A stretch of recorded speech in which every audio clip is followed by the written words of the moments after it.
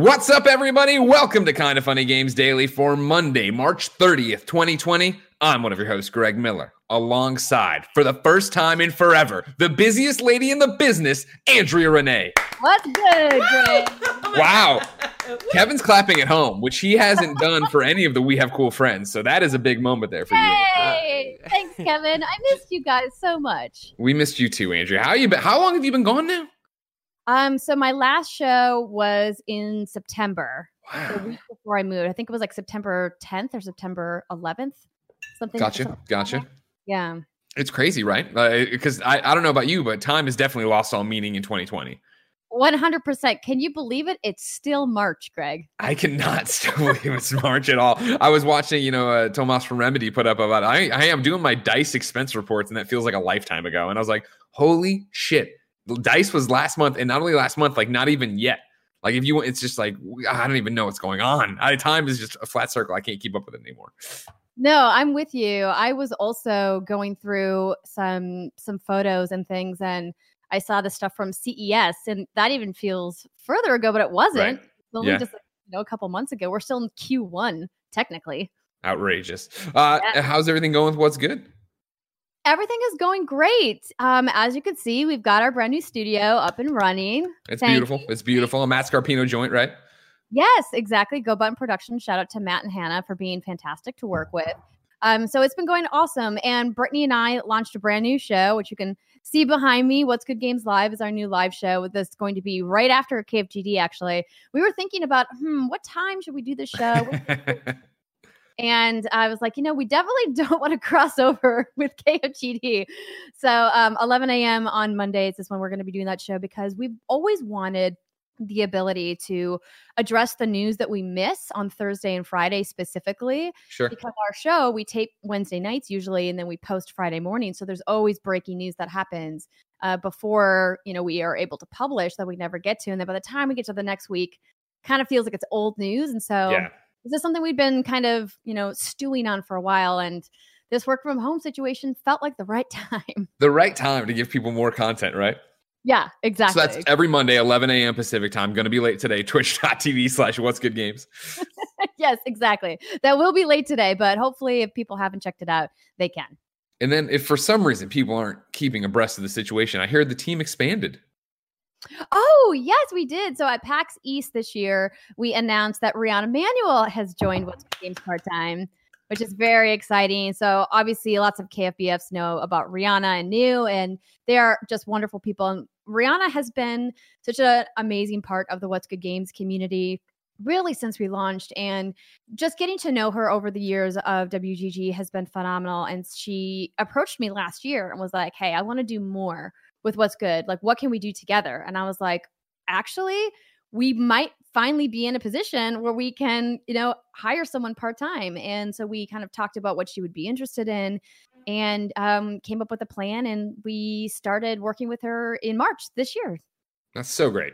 Great time to bring her on too, just as everything goes to hell. She's just so great. And we love that she's going to be on the podcast once a month and more if her schedule allows. She, of course, like Steimer, has a big girl job. And she just has been such a joy because she complements the type of games that we all like. So she not only plays some of the more combat shooter focused games that I really enjoy, but she also plays some games that I don't really spend any time in. Gotcha. So it makes like a really nice, complement to the kind of expertise that we all bring to the table. That's awesome. I'm so proud of you. I'm glad you guys are killing it. Thank you so much, Greg. But enough about that. Today, we're going to talk about Mario having a hell of a 2020, Resident Evil 3 reviews being out, and Final Fantasy VII might be coming to you early, because this is Kinda Funny Games Daily. Each and every weekday on a variety of platforms, we run you through the nerdy video game news you need to know about. If you like that, be part of the show, patreon.com/kindafunnygames. You can give us your questions, comments, concerns, and squad up requests, and everything else under the video game sun. Of course, there you can get the show ad-free and the exclusive post-show. But if you have no bucks to toss our way, it's no big deal. You can go to twitch.tv/kindafunnygames and watch us record the show live. If you're watching live, you have a special job. Go to kindafunny.com/you're wrong. Tell us what we screw up as we screw it up, so we can set the record straight for everybody watching later on youtube.com/kindafunnygames, roosterteeth.com, and listening on podcast services around the globe. Housekeeping for you. As I mentioned at the top there, Resident Evil 3 remake reviews are out. You can catch ours on youtube.com/kindafunnygames and, of course, the Gamescast podcast feed. We'll talk about that soon enough. Thank you to our Patreon producers, Mohammed, Momo, Drew Garnier Fruitis, Blackjack, and the Kinda Funny Destiny 2 PC clan. You know, Andrea, I can't get away from this Destiny game. You left. I was like, it's done. Fran's rarely on stuff anymore. Then here they are. They're sponsoring the show. And I just saw Fran on DCP Live last week. I finally was able to guest on that show, and he was on as well. But I love that your PC clan specifically was like, yo, we need some more players. Let's buy a sponsorship. It's so good. It's so brilliant. Today, we're brought to you by What's Good Games Live, but I'll tell you about that later. For now, let's begin the show with what is and forever will be the Roper Report. Time for some news. 6 items. Are you crying or laughing? Baker's dozen. I have a mouthful of breakfast. What do you eat? 2 eggs, bacon. Damn. Focaccia bread with some cheddar cheese. Wow. Oh, wow. We went big today. Okay. I like that. I appreciate that a lot. Number 1 on the Roper Report, Nintendo Switch's 2020 looks like it's going to be dominated by Mario. This is Tom Phillips over at Eurogamer. Nintendo Switch's first-party lineup for the rest of 2020 will be dominated by Mario games old and new to coincide with the original Super Mario Bros. 35th anniversary.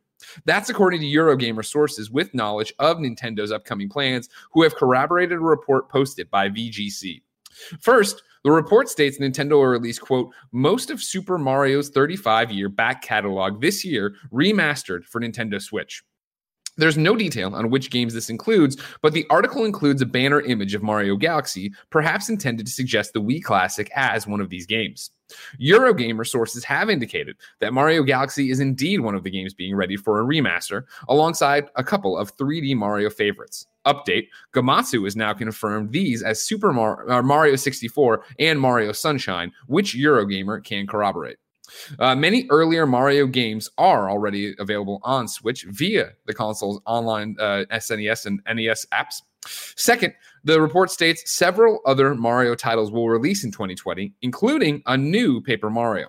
Eurogamer sources have confirmed a new Paper Mario is in the works, along with a deluxe edition of Super Mario 3D World, which will include an array of new levels.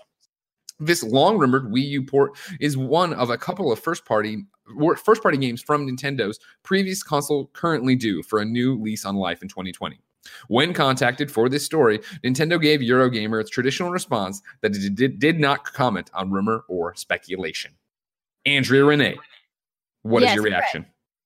I'm super excited about this. Obviously, we knew that Nintendo was going to be remastering some of its legacy library for Nintendo Switch. Like, that was going to happen. They do it for pretty much every platform they have.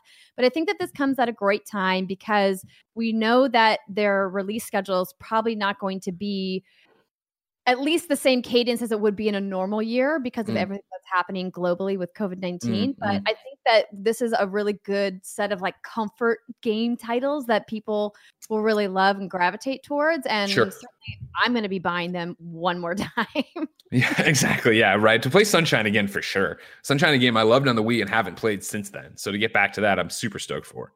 However, our opinions barely matter on this because we work with Tim motherfucking Geddes, who of course is a huge Mario fan. I reached out to get a quote from Tim, and this is what he wrote. And it starts with Tim voice. So I'm sorry, guard your ears. Let's fucking go. This is 10 out of 10 Tim Geddes Gatorade Get Hyped Decade of Dreams material, ladies and gentlemen. I will play every re-release of Super Mario 64 till the day I die. But Mario Sunshine and Galaxy are way past overdue for some playthroughs. I am going to assume Galaxy 2 is also part of this somehow. My biggest questions with these are how are they released? Piecemeal? And he misspells piecemeal? In some sort of Super Mario All-Stars 2? And more importantly, what does remaster mean? Are they just up-res ports? Do we finally get Mario 64 in widescreen? Are they all redone in the Mario Odyssey engine? Real quick, hey Andrea, I miss you. Moving on, after almost 2 decades of Nintendo refusing to just do what every whatever Paper Mario fan wants, if this new Paper Mario isn't the 1,000-year door style, so help me God. Honestly, though, the best thing about all of this is that the criminally underplayed Super Mario 3D World will finally get the respect it deserves with new levels. Jesus, talk about a game that will benefit from being on the Switch. But will we ever get a 2D Mario with an actual creative and fresh art style and finally make the new Super Mario Brothers style old? Time will tell. BT dubs. Anyone saying that this is too much Mario, find some magic in your heart. The only thing that kind of bums me out is that these leaks robbed us of all the melting down during the utterly relentless Mario Direct. I guess Jason Schreier and friends really wanted to save some laptops. I don't understand. Anyways, I would trade all of this for a Super Mario 64 remake that looks like the 90s as fuck OG concept art. And then he put in some links there, Kev, if you want to toss it in. But good Lord. Like there would be one of these Tim Geddes moments, right? Like, time will tell, and then he like winks to the camera. Totally, yeah. Yeah. Tim, I miss you too. I could totally hear exactly how he would read this story if he was doing KFGD with us right now. Of course. Kevin is throwing up Tim's art right now to see some of this artwork you wanted there. There you go. Yeah, nice. Some more stuff. That's what it would look like. So then we actually have questions here, Andrea, from, of course, listeners and viewers like you, ladies and gentlemen. The 5-star man wrote into patreon.com/kindoffunnygames, just like you can, and says, hey, KFGD crew, with the reports hitting about Mario games being remastered and new games being worked on, what do you think the original release plan would have been, assuming COVID has had an effect on the schedule?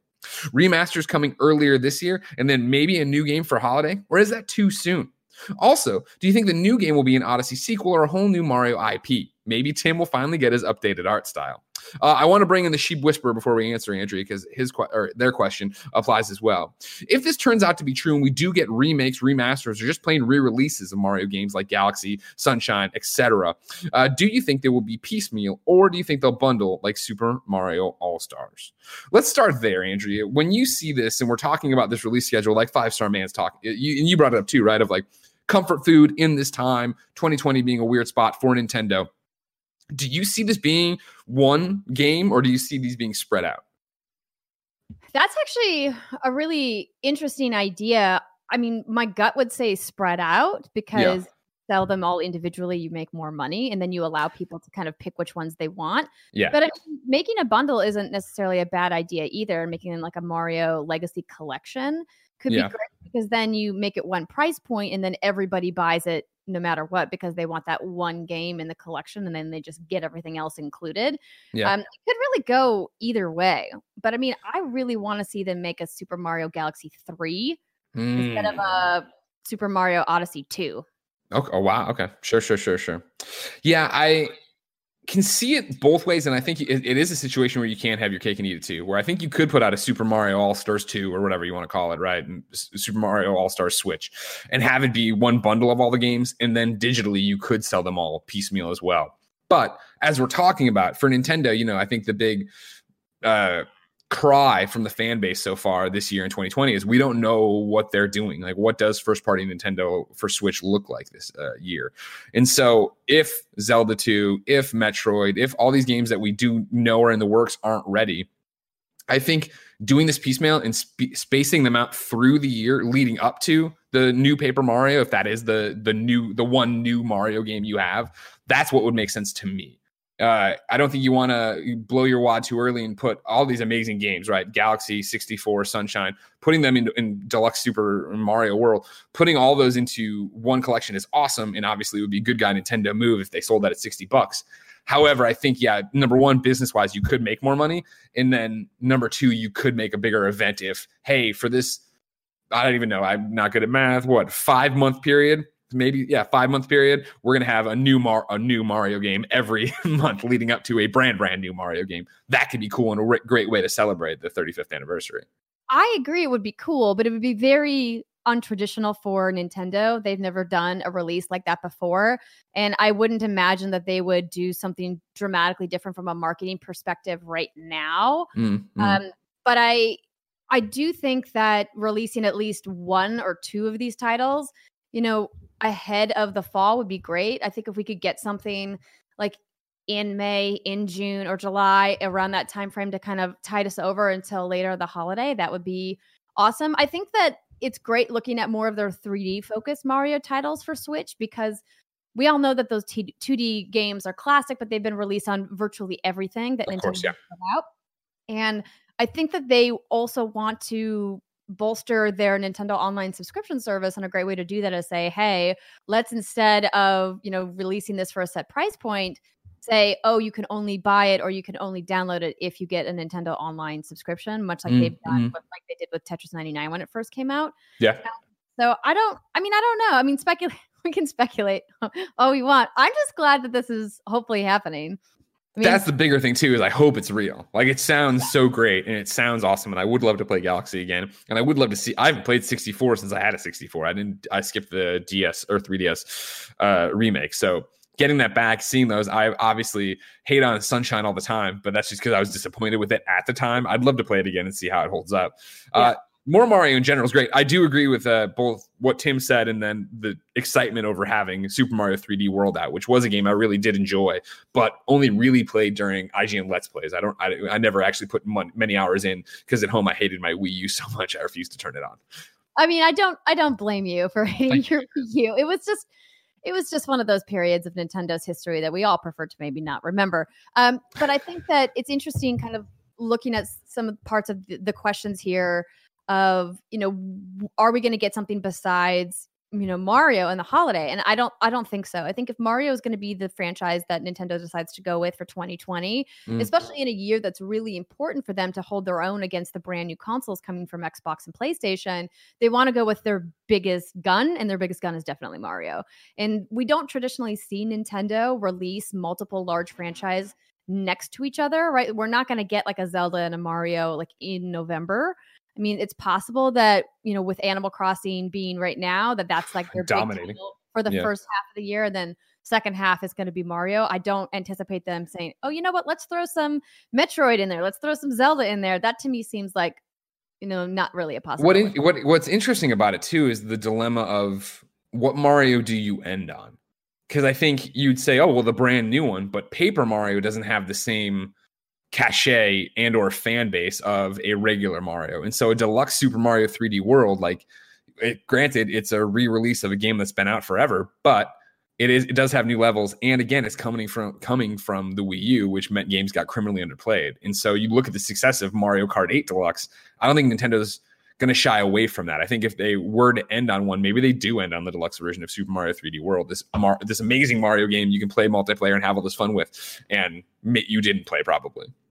No, but when you say end with, what do you mean exactly? I mean their last one. I feel like they're building up to what is the final one they're putting out for the year. What I think the re-releases release in 2020. Yes. Okay. Yes, I'm talking about in this lineup of however they're putting them all out. I think you end with the biggest in quotes. What is the one that is going to be your big Mario holiday release, like we were talking about? Like, what is your final big Mario fall game? If it's not a new Mario game? Well, yeah, because I'm saying, yeah, exactly. Oh, I'm sorry, when I can't see your face, I thought you were asking a question. I saw now you're pontificating. Oh, okay, sorry, apologies. No. I was just trying to understand what you were referring to. I mean, that's an interesting idea I hadn't really thought about, and I don't really have an answer. I'm just saying, I think the one they'll make the bigger deal about, even if there is a brand new from the ground up Paper Mario, I think they'll make a bigger deal about Super Mario 3D World Deluxe. Oh, 100%. Okay, cool. That's what the point I was driving towards. But we're lost. We're lost out here. There's no lighthouse for us. Andrea. Yes. Number 2 on the Roper Report. The Resident Evil reviews are up. There is a roundup here on Kind of Funny Games Daily for you. When I jotted down the Metacritic, it is at an 8.0. This was at 8:54 a.m. Pacific time, however. Let's start at one of the top ones. IGN gave it a 9.0. Lucy O'Brien, the Lion, wrote, as the credits rolled on Resident Evil 3's campaign, I immediately started playing it over again. Not because I felt like I missed anything the first time around. I was as fastidious as developer Capcom encouraged me to be, but because my journey through Raccoon City was so consistently packed with tense monster moments and breakneck paced fun, and it was so challenging throughout its 6 odd hours, that I wanted to jump in and do it all over again with sharper skills and knowledge. My undying enthusiasm for it speaks volumes to the polish seen in this remake and the finesse with which it manages to tread the tightrope between a confident modern horror and a tonal callback to the original Resident Evil trilogy. Easy Allies gave it an 85. Huber wrote, and then said, Resident Evil 3 is a superb reimagining that complements last year's Resident Evil 2 by prioritizing frantic action without compromising its horror roots. Jill and Carlos's emotional journey is bolstered by threats that build their bond in convincing ways, while Nemesis remains one of the series' most memorable creations. More than a few surprises await veteran residents of Raccoon City. Then we started to go down a bit. US Gamer gave it a 3.5 out of 5. Katie McCarthy says, Resident Evil 3 finally repositions its place as not just a true sequel to Resident Evil 2, but as a bridge to Resident Evil 4, both in action and plot. While it streamlines the formula of Resident Evil 2 into something more linear, it's still the best way to dodge through Raccoon City with Jill and Carlos, even with Nemesis always on your tail and the occasional clunkiness here and there. With a breezy runtime, Resident Evil 3 is well worth revisiting. Maybe, just maybe not Resident Evil Resistance, which, of course, the multiplayer game bundled in that most people are not talking about because it hasn't been out long enough. And then GameSpot has a review in progress. They're giving the single player a 6. Alessandro, friend, wrote on his review. As a remake, Resident Evil 3 not only falls short of honoring its source, but it also doesn't quite stick the landing as a standalone horror experience. Even without taking into account the original game or its predecessor, RE3 struggles to keep up with its pace amid a clashing of elements from survival horror and standard action. While it has a strong start and gives its principal villain some great moments, this truncated retelling of the concluding game from the original Resident Evil 3 trilogy or Resident Evil trilogy doesn't do it proper justice. Andrea, have you played this, and or how much has Britt screamed at you about it? So I have played a little bit of it. Okay. I haven't finished it yet. Because as you can imagine, it's quite a stressful game to play. And as someone who played it, yes, I say it in my review. This was legitimately in the very front of that game. I was like, motherfucker, like I don't want to play anymore. I'm way too stressed out right now. Yeah, and like we're in stressful times. The last thing I really want in my life right now is something that's going to cause me even more stress intentionally. A game that literally opens with the line, "The pandemic swept the country by surprise, took the country by surprise." Like, ooh. Yeah, it's rough chuckles for sure. But Britt and I played the demo. Well, I played the demo while Britt made fun of me last week on the stream. But of course, she has played it multiple times. She has a lot of thoughts that she's going to give, in What's Good Games right after this. But I mean, she's a Resident Evil lover, so I anticipate her, liking most of it, but then probably having some issues. But I don't know. I asked her to send in a couple thoughts that we could read, and I think she's just a little busy this morning. So if you do want to hear whiskey, thoughts, you have to come to What's Good. So like I said, our review's up right now. It is myself, Blessing, Tim, and Imran. We're all in the same place, varying degrees of it, where it was good. We all liked it, but it wasn't as good as Resident Evil 2, which I think... I was going to say, sorry to interrupt you. I feel like we all knew that going in, right? That it wasn't going to be able to live up to like the amazing bar that RE2 sent. Sure. Yeah, so it was one of those that I there's a whole bunch of stuff in there. It's enjoyable for sure. My main takeaway from it, it's enjoyable. I liked Nemesis the most at the front, and then throughout, I think they water him down, and the boss fights are. I know one of the reviews I just read talked about a callback to its roots. They get way too like, yes, this is what a battle used to feel like in the PS2 era. I don't want that again. Like, this is not smart design. Nemesis was completely terrifying the first few times I saw him, and now he's kind of boring to fight, and he's just wandering around me. I digress, though. Sorry, do you think it's because I don't want to say they rushed out the remake, but it feels like because it came so quickly after the RE2 remake, it's almost like they didn't put as much care into redesigning specific elements of the game like they did for RE2. I saw one of the... I'm sorry. Or do you think that's just the bones of the game? We're never going to get any better. See, I think it's a bones thing, and I'm talking out of turn because I didn't play Resident Evil 3. The Resident Evil thing, if you're new to the Greg Miller storyline, right? Like, zombies are my favorite horror movie. I love zombies. I couldn't get over the controls and how bad they were. I thought as tank controls in Resident Evil, so I missed Resident Evil up until Code Veronica was my first one, and then started playing. And then really didn't click though for a long time.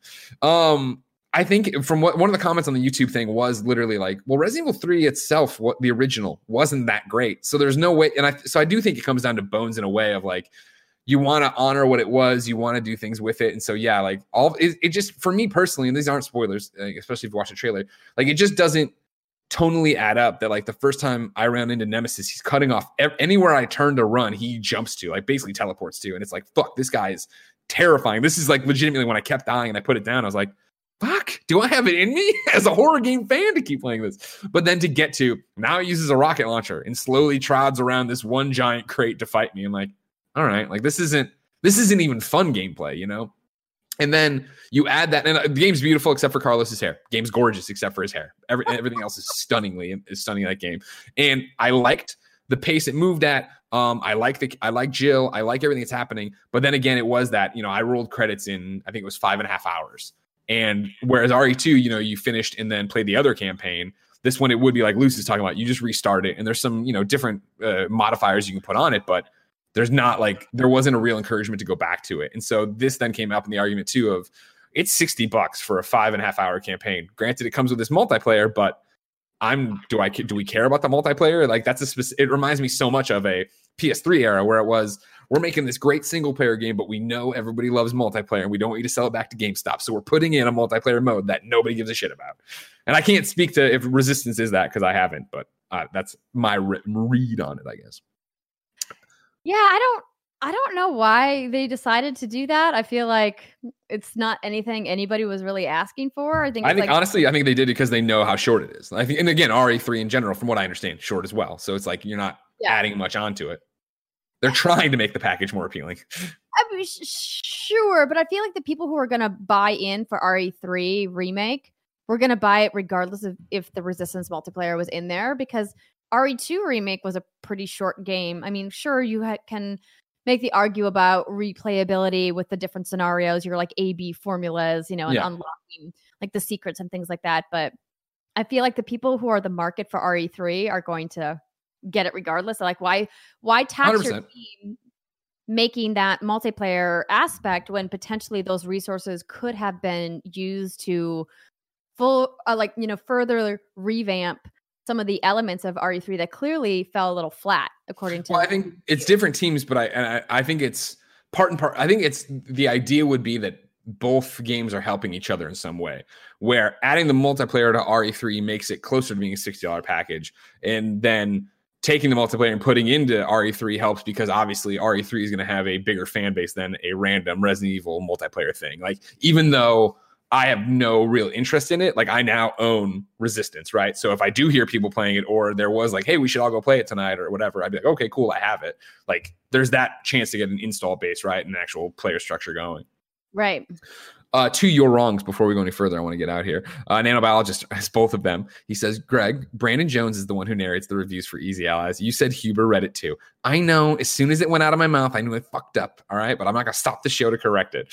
And then Nanobiologist also follows up. RE3 remake was made by a completely different Capcom team at the same time as RE2. It was not the same team that turned it around and made it in a year.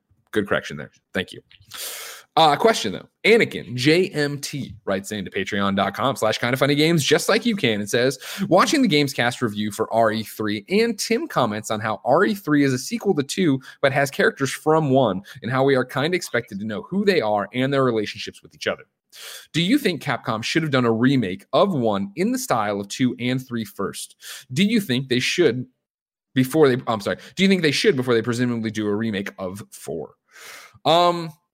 Interesting question, right? I think the problem there is that remaking the original Resident Evil has been done before, and then already that one's been re-released. And so it starts to get so goddamn confusing as to what RE you're talking about when you talk about it that way. I think people have been clamoring for an RE2 remake, and I think the fact that they wanted to deliver and nail that made sense. And it did make a fan out of me, right? Like, as I said earlier, I guess technically Resident Evil 7 is the one that made me a fan, where I was playing that in VR. I was taking it off. I was having a great time. And personally, I'm still way more excited to see where we go from there rather than keep going back and remaking stuff. But I thought RE2 finally getting its justice and being redone, I think that's what the fans needed at the time. Andrea, do you agree?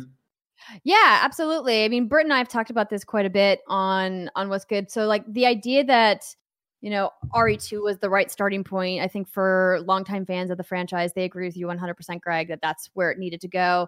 And that where it goes from here is going to be interesting because we know that, you know, from RE4 through like RE6, the series took a turn for the more action-focused, combat-focused style, which specific fans of Resident Evil really loved, and then other fans of Resident Evil really hated. And it was kind of like big divide, right? And so, I kind of had posed to Britt, like, what game do you think that they would remake, if any? Instead of just focusing on RE8, would they remake another one? And she seems to think that Code Veronica would maybe be the next thing that they would choose to remake if they had a team inside Capcom that wanted to keep doing that. I think, we're gonna have to look at the commercial success of this game to really see what Capcom's priorities are going to be. Because if this doesn't, have the same kind of financial, benefits that RE2 remake brought to Capcom as a publisher, then maybe they'll choose to not make any more remakes, and this will be kind of it. Yeah, I would think that once RE2 set the world on fire the way it did last year, that they probably they must have a team working on 8, obviously. But then I think they really started, looking at what else they could remake and what else they'd want to remake and how they want to take it. Again, I think it'd be cooler to go forward and keep giving us new stuff. But if there are to do it outside of a reboot, right, of just starting from scratch, I think Code Veronica makes a lot of sense. I do think eventually, now that RE2 is done, all eyes are on RE4, right, which is like arguably one of the best games of all time. People adore. So to see that with modern sensibilities and amazing graphics and all these things, it'd be fascinating to see if that's where they end up actually doing it. But no, I don't think they need to go back and remake the original again. Number 3, guess what? Europe and Australia, you might be playing Final Fantasy VII earlier than you thought. Over on the Final Fantasy Twitter, I'm going to read a long letter they posted. The Final Fantasy VII Remake team have worked extremely hard to make this game, and we are incredibly proud of what you are about to play. Our biggest motivator during the development was that so many of you were willing us on, and we felt your enthusiasm and passion every step of the way. We had some hard decisions to make during the final few weeks before launch due to disruption to distribution channels caused by the spread of COVID-19. These unique circumstances have made it very difficult to align timing of our global shipping. Our highest priority is that all of you, including those who live in countries currently facing the biggest disruption, can play the game at launch. So we made the decision to ship the game far earlier than usual to Europe and Australia. As a result, there is a greater chance that some of you in these regions will now get a copy of the game prior to the worldwide release date of April 10th. For other Western regions, including the Americas, copies will be shipped this week, and we feel optimistic that most of you will receive the game for launch day. However, due to the challenging situation, we cannot provide delivery dates for each country and each retailer. We really want all of you looking forward to the Final Fantasy VII Remake experience. I fucked that up. We really want all of you looking forward to Final Fantasy VII Remake to play the game on April 10 and experience everything we have been working on together. To everyone, we would like to ask a big favor. If you get the game early, please think of others and don't spoil it for them. We know there are potential spoilers that have been out there for over 2 decades, as the original Final Fantasy VII was released in 1997. But Final Fantasy VII Remake is a new game that still has many surprises for everyone.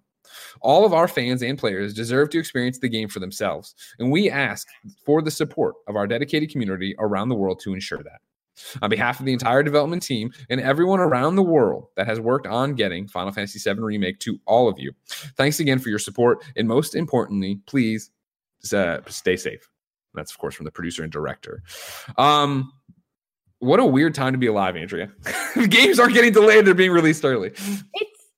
It's kind of exciting, but also, I'm sure, incredibly frustrating for gamers who aren't in those territories, right? Yep. Especially in a game that's so narrative focused, and the reason why people really are excited to play, and in addition to, the revamped animation and combat, is like the story elements that are different.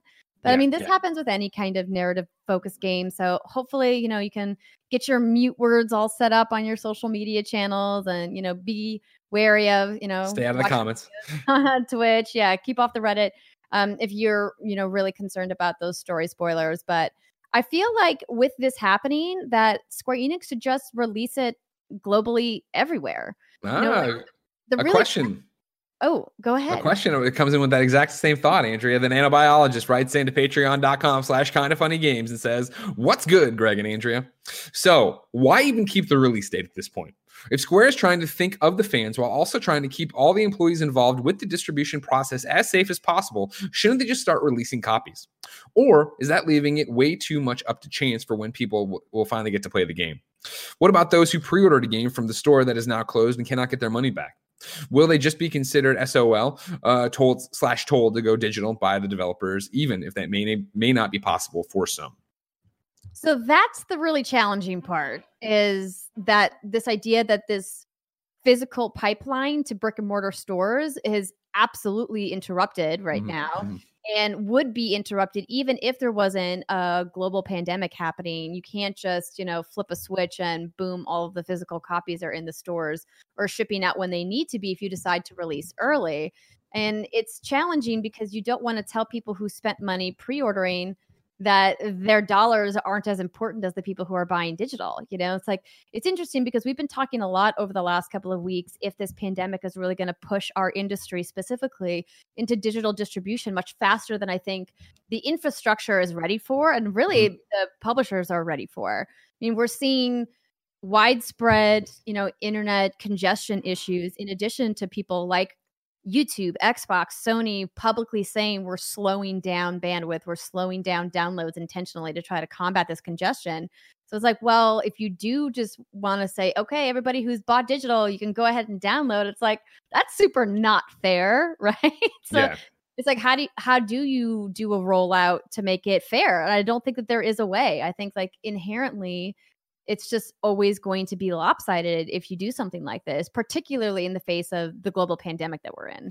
And that's the biggest thing about it. And I want you to know from the start of this, I'm not throwing shade at you, Nano, or anything like that. I think all of us getting so caught up in our little world where we're trying to take this pandemic and apply to the thing that we obviously are looking forward to and obviously want and have, if you're a Final Fantasy VII fan, have lusted after for 20 years, right?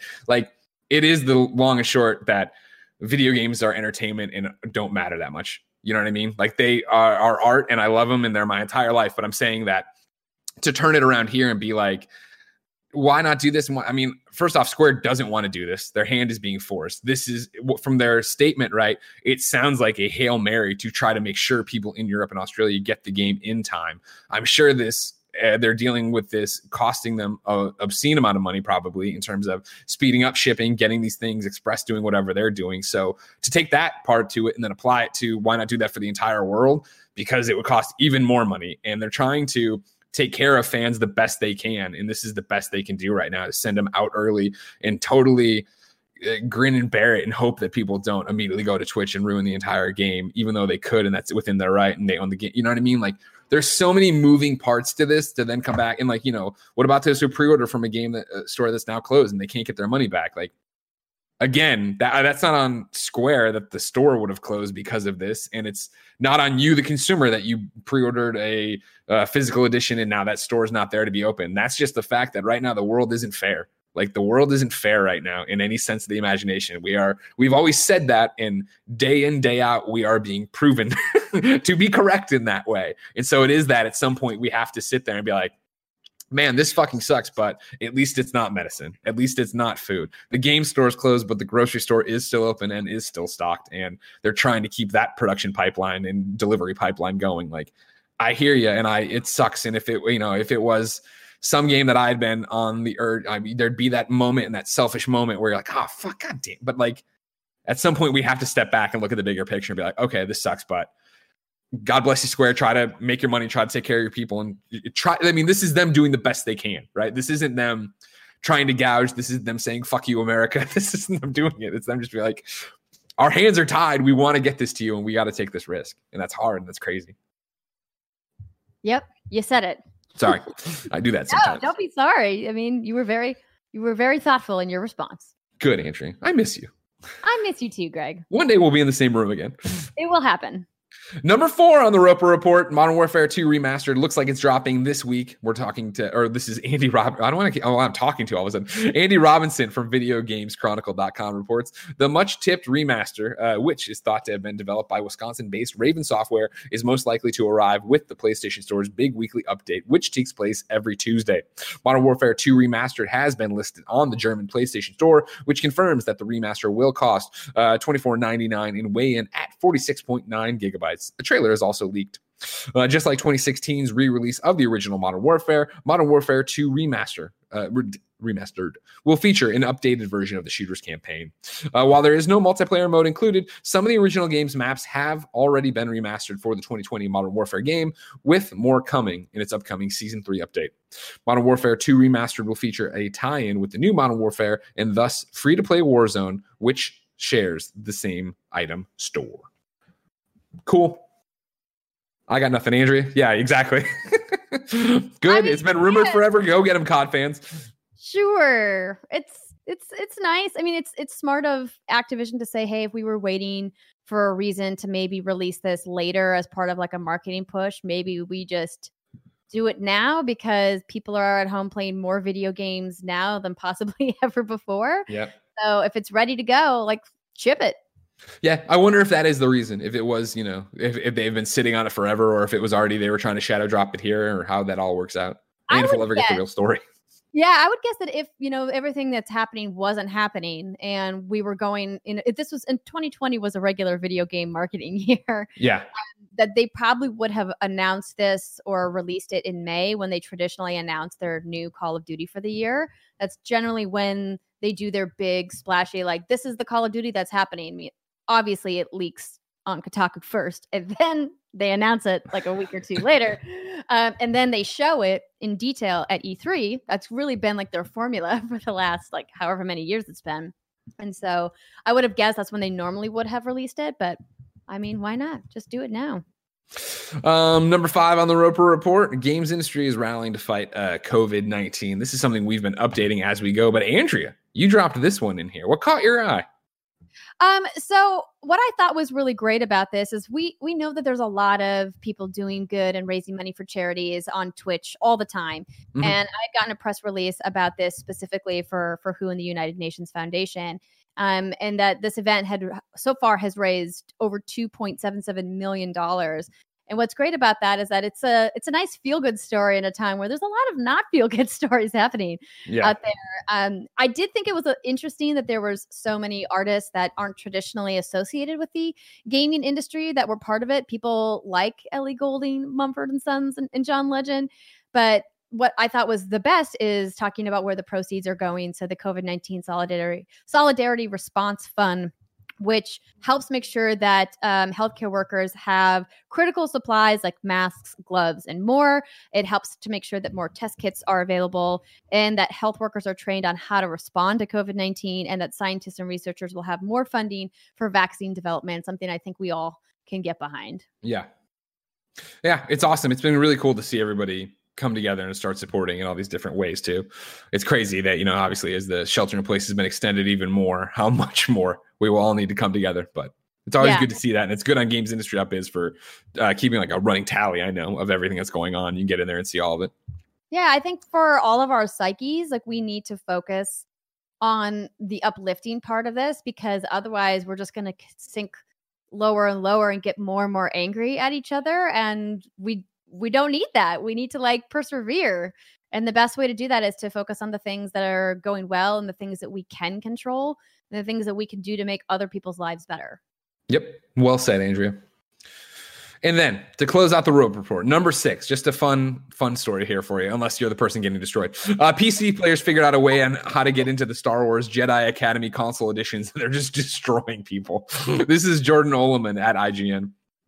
The console port of Star Wars Jedi Knight Jedi Academy is being invaded by veteran PC players. The news arrives thanks to a report from PC Gamer, which details the, quote, accidental crossplay, which has led to PC players facing off against those using Nintendo Switch or PlayStation 4 controls in Jedi Academy's multiplayer mode. Forums and social media platforms are amok with players complaining about PC veterans arriving in their multiplayer lobbies and wiping the floor with the inexperienced and more casual players on console who don't have the added benefit of pinpoint mouse and keyboard setup. As noted by user Max Payment on Reset Era, it looks like PC players are finding console servers' IP on the console versions of the game and then jumping into their PC version and connecting to that IP. This effectively bypasses the assumed restrictions and jumps straight into open console multiplayer matches, allowing PC fans who have been playing since the game originally launched back in 2003 to wreak havoc. It's a jerry-rigged crossplay solution. Many fans have voiced their concerns on Twitter, with some responding to a tweet from Aspire Media, the developer behind the console port, asking the studio to fix the server vulnerabilities. One reply from Twitter user Jedi Knight Hub reads, quote, "I think we'd all rather you patch out the IP address being displayed, change the IPs, and do all you can from PC players from entering the servers. Please look into this. It's ruining the experience for the new console players," end quote. Obviously, don't get me wrong, sucks if you're a console player and you want to get out there and have fun. But also in these times, kind of funny that like somebody who's so dedicated to this game from 2003, they're like, you know what, I'm going to boot it up and go kick the shit out of people on PC or on console. Sure. I guess that's one way to look at it. It's not how I look at it. I would look at it as like, wow, displaying people's IP address seems like a breach of security that I know still exists in a bunch of PC games and a bunch of online games in general, but like maybe just don't put that in your game anymore. Pretty important. Yeah, I would definitely say this is definitely a reason not to do it. And one of the lesser reasons not to display your IP address, but I'm sure it'll be fixed probably by the time this episode posts. You imagine they're hiding it. Do you think enough people are playing this game that they're going to just like jump on a hot fix? You would think so, right? Like, it's a big deal. It's Star Wars. People love Star Wars. That's fair. That's Star Wars. And I think the fact that it's getting traction enough that IGN has it, we're talking about it. Like, there's a bunch here where it's like, geez, like clearly this is now a story. They have to have something to say about it today.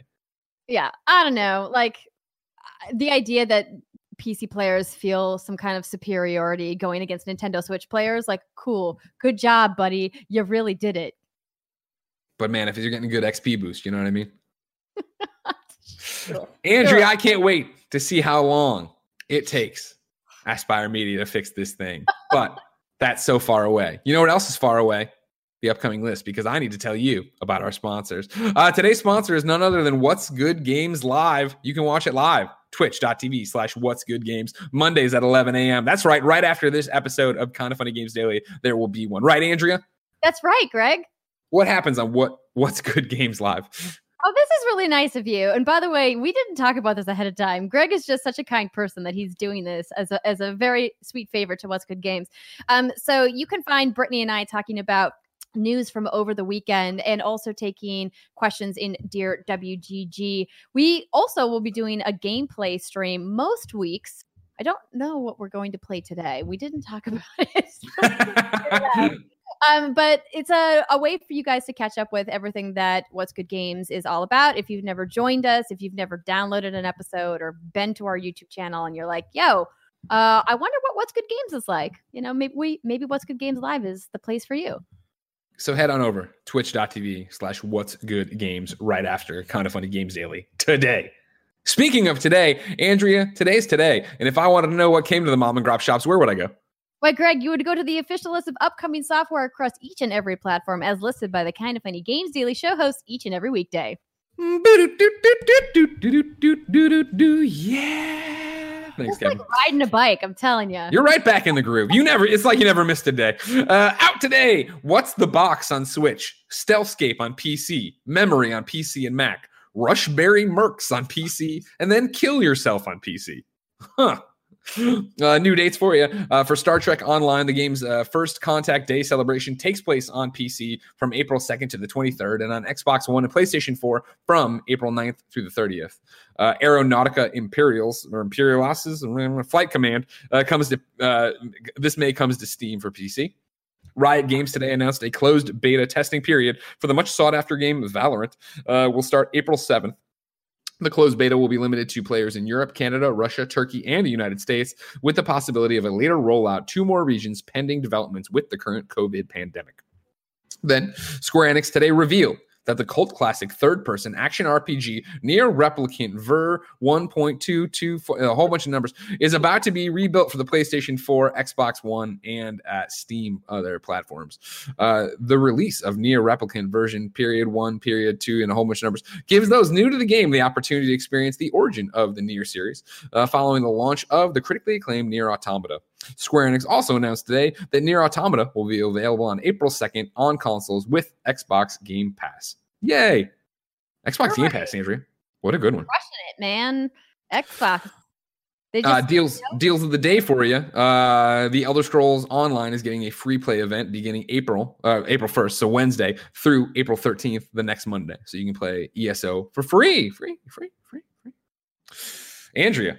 Yes, Greg. Believe it or not, I'm doing it. I'm getting you out so you can go do your live show at 11 o'clock. It's time to squad up. This is where one of you writes into patreon.com/kindoffunnygames. Give me your name, username, platform of choice, and why you need help in a video game. I read it here. The best friends come and find you, and everybody plays games together. Today, Alex needs help on PlayStation 4. The PSN name is APW5029. Hey, everybody. Trying to get that Doom Platinum, and I could use some help getting the 200 kills and weapons expert trophies because I really suck at the multiplayer mode. Would appreciate the help boosting this, and I'd of course be happy to die 200 times for your trophy needs in return. My handle is APW5029, and I'm only available after 7 p.m. Eastern because I try not to let my 2-year-old son watch me slay demons. That's for the best. Good advice there on that one. If you want to slay some demons and do some stuff, get in there. APW5029. Andrea. Yes, Greg. We ask people watching live on twitch.tv/kindoffunnygames to go to kindoffunny.com/you're wrong and tell us what we screw up as we screw it up so we can set the record straight for everybody watching later on youtube.com/kindoffunnygames, roosterteeth.com, and listening on podcast services around the globe. First one comes from Borzen00, a member of the Destiny 2 Kind of Funny PC clan, who says, Andrea, we crowdfunded the spot not to recruit, but for twofold. 1, to get our name on the wall of the new studio at Kind of Funny. And 2, to make Greg acknowledge the PC platform when he hosts for a month. And you are doing it. There you go. It's more than TurboTax, apparently. You know what I mean? Steve Gerbs writes in with a clarification. I said I did not understand the laptop line and why Jason Schreier was trying to save laptops. Clarification is this. Tim was referring to him destroying Andy's laptop during the Game Awards Joker review. Obviously, when Tim got too hype. My apologies, of course. Kebab says Greg was wrong. Super Mario 64 DS was on the original DS. Greg mistakenly said the 3DS. I can't keep him straight because I was playing PlayStation consoles.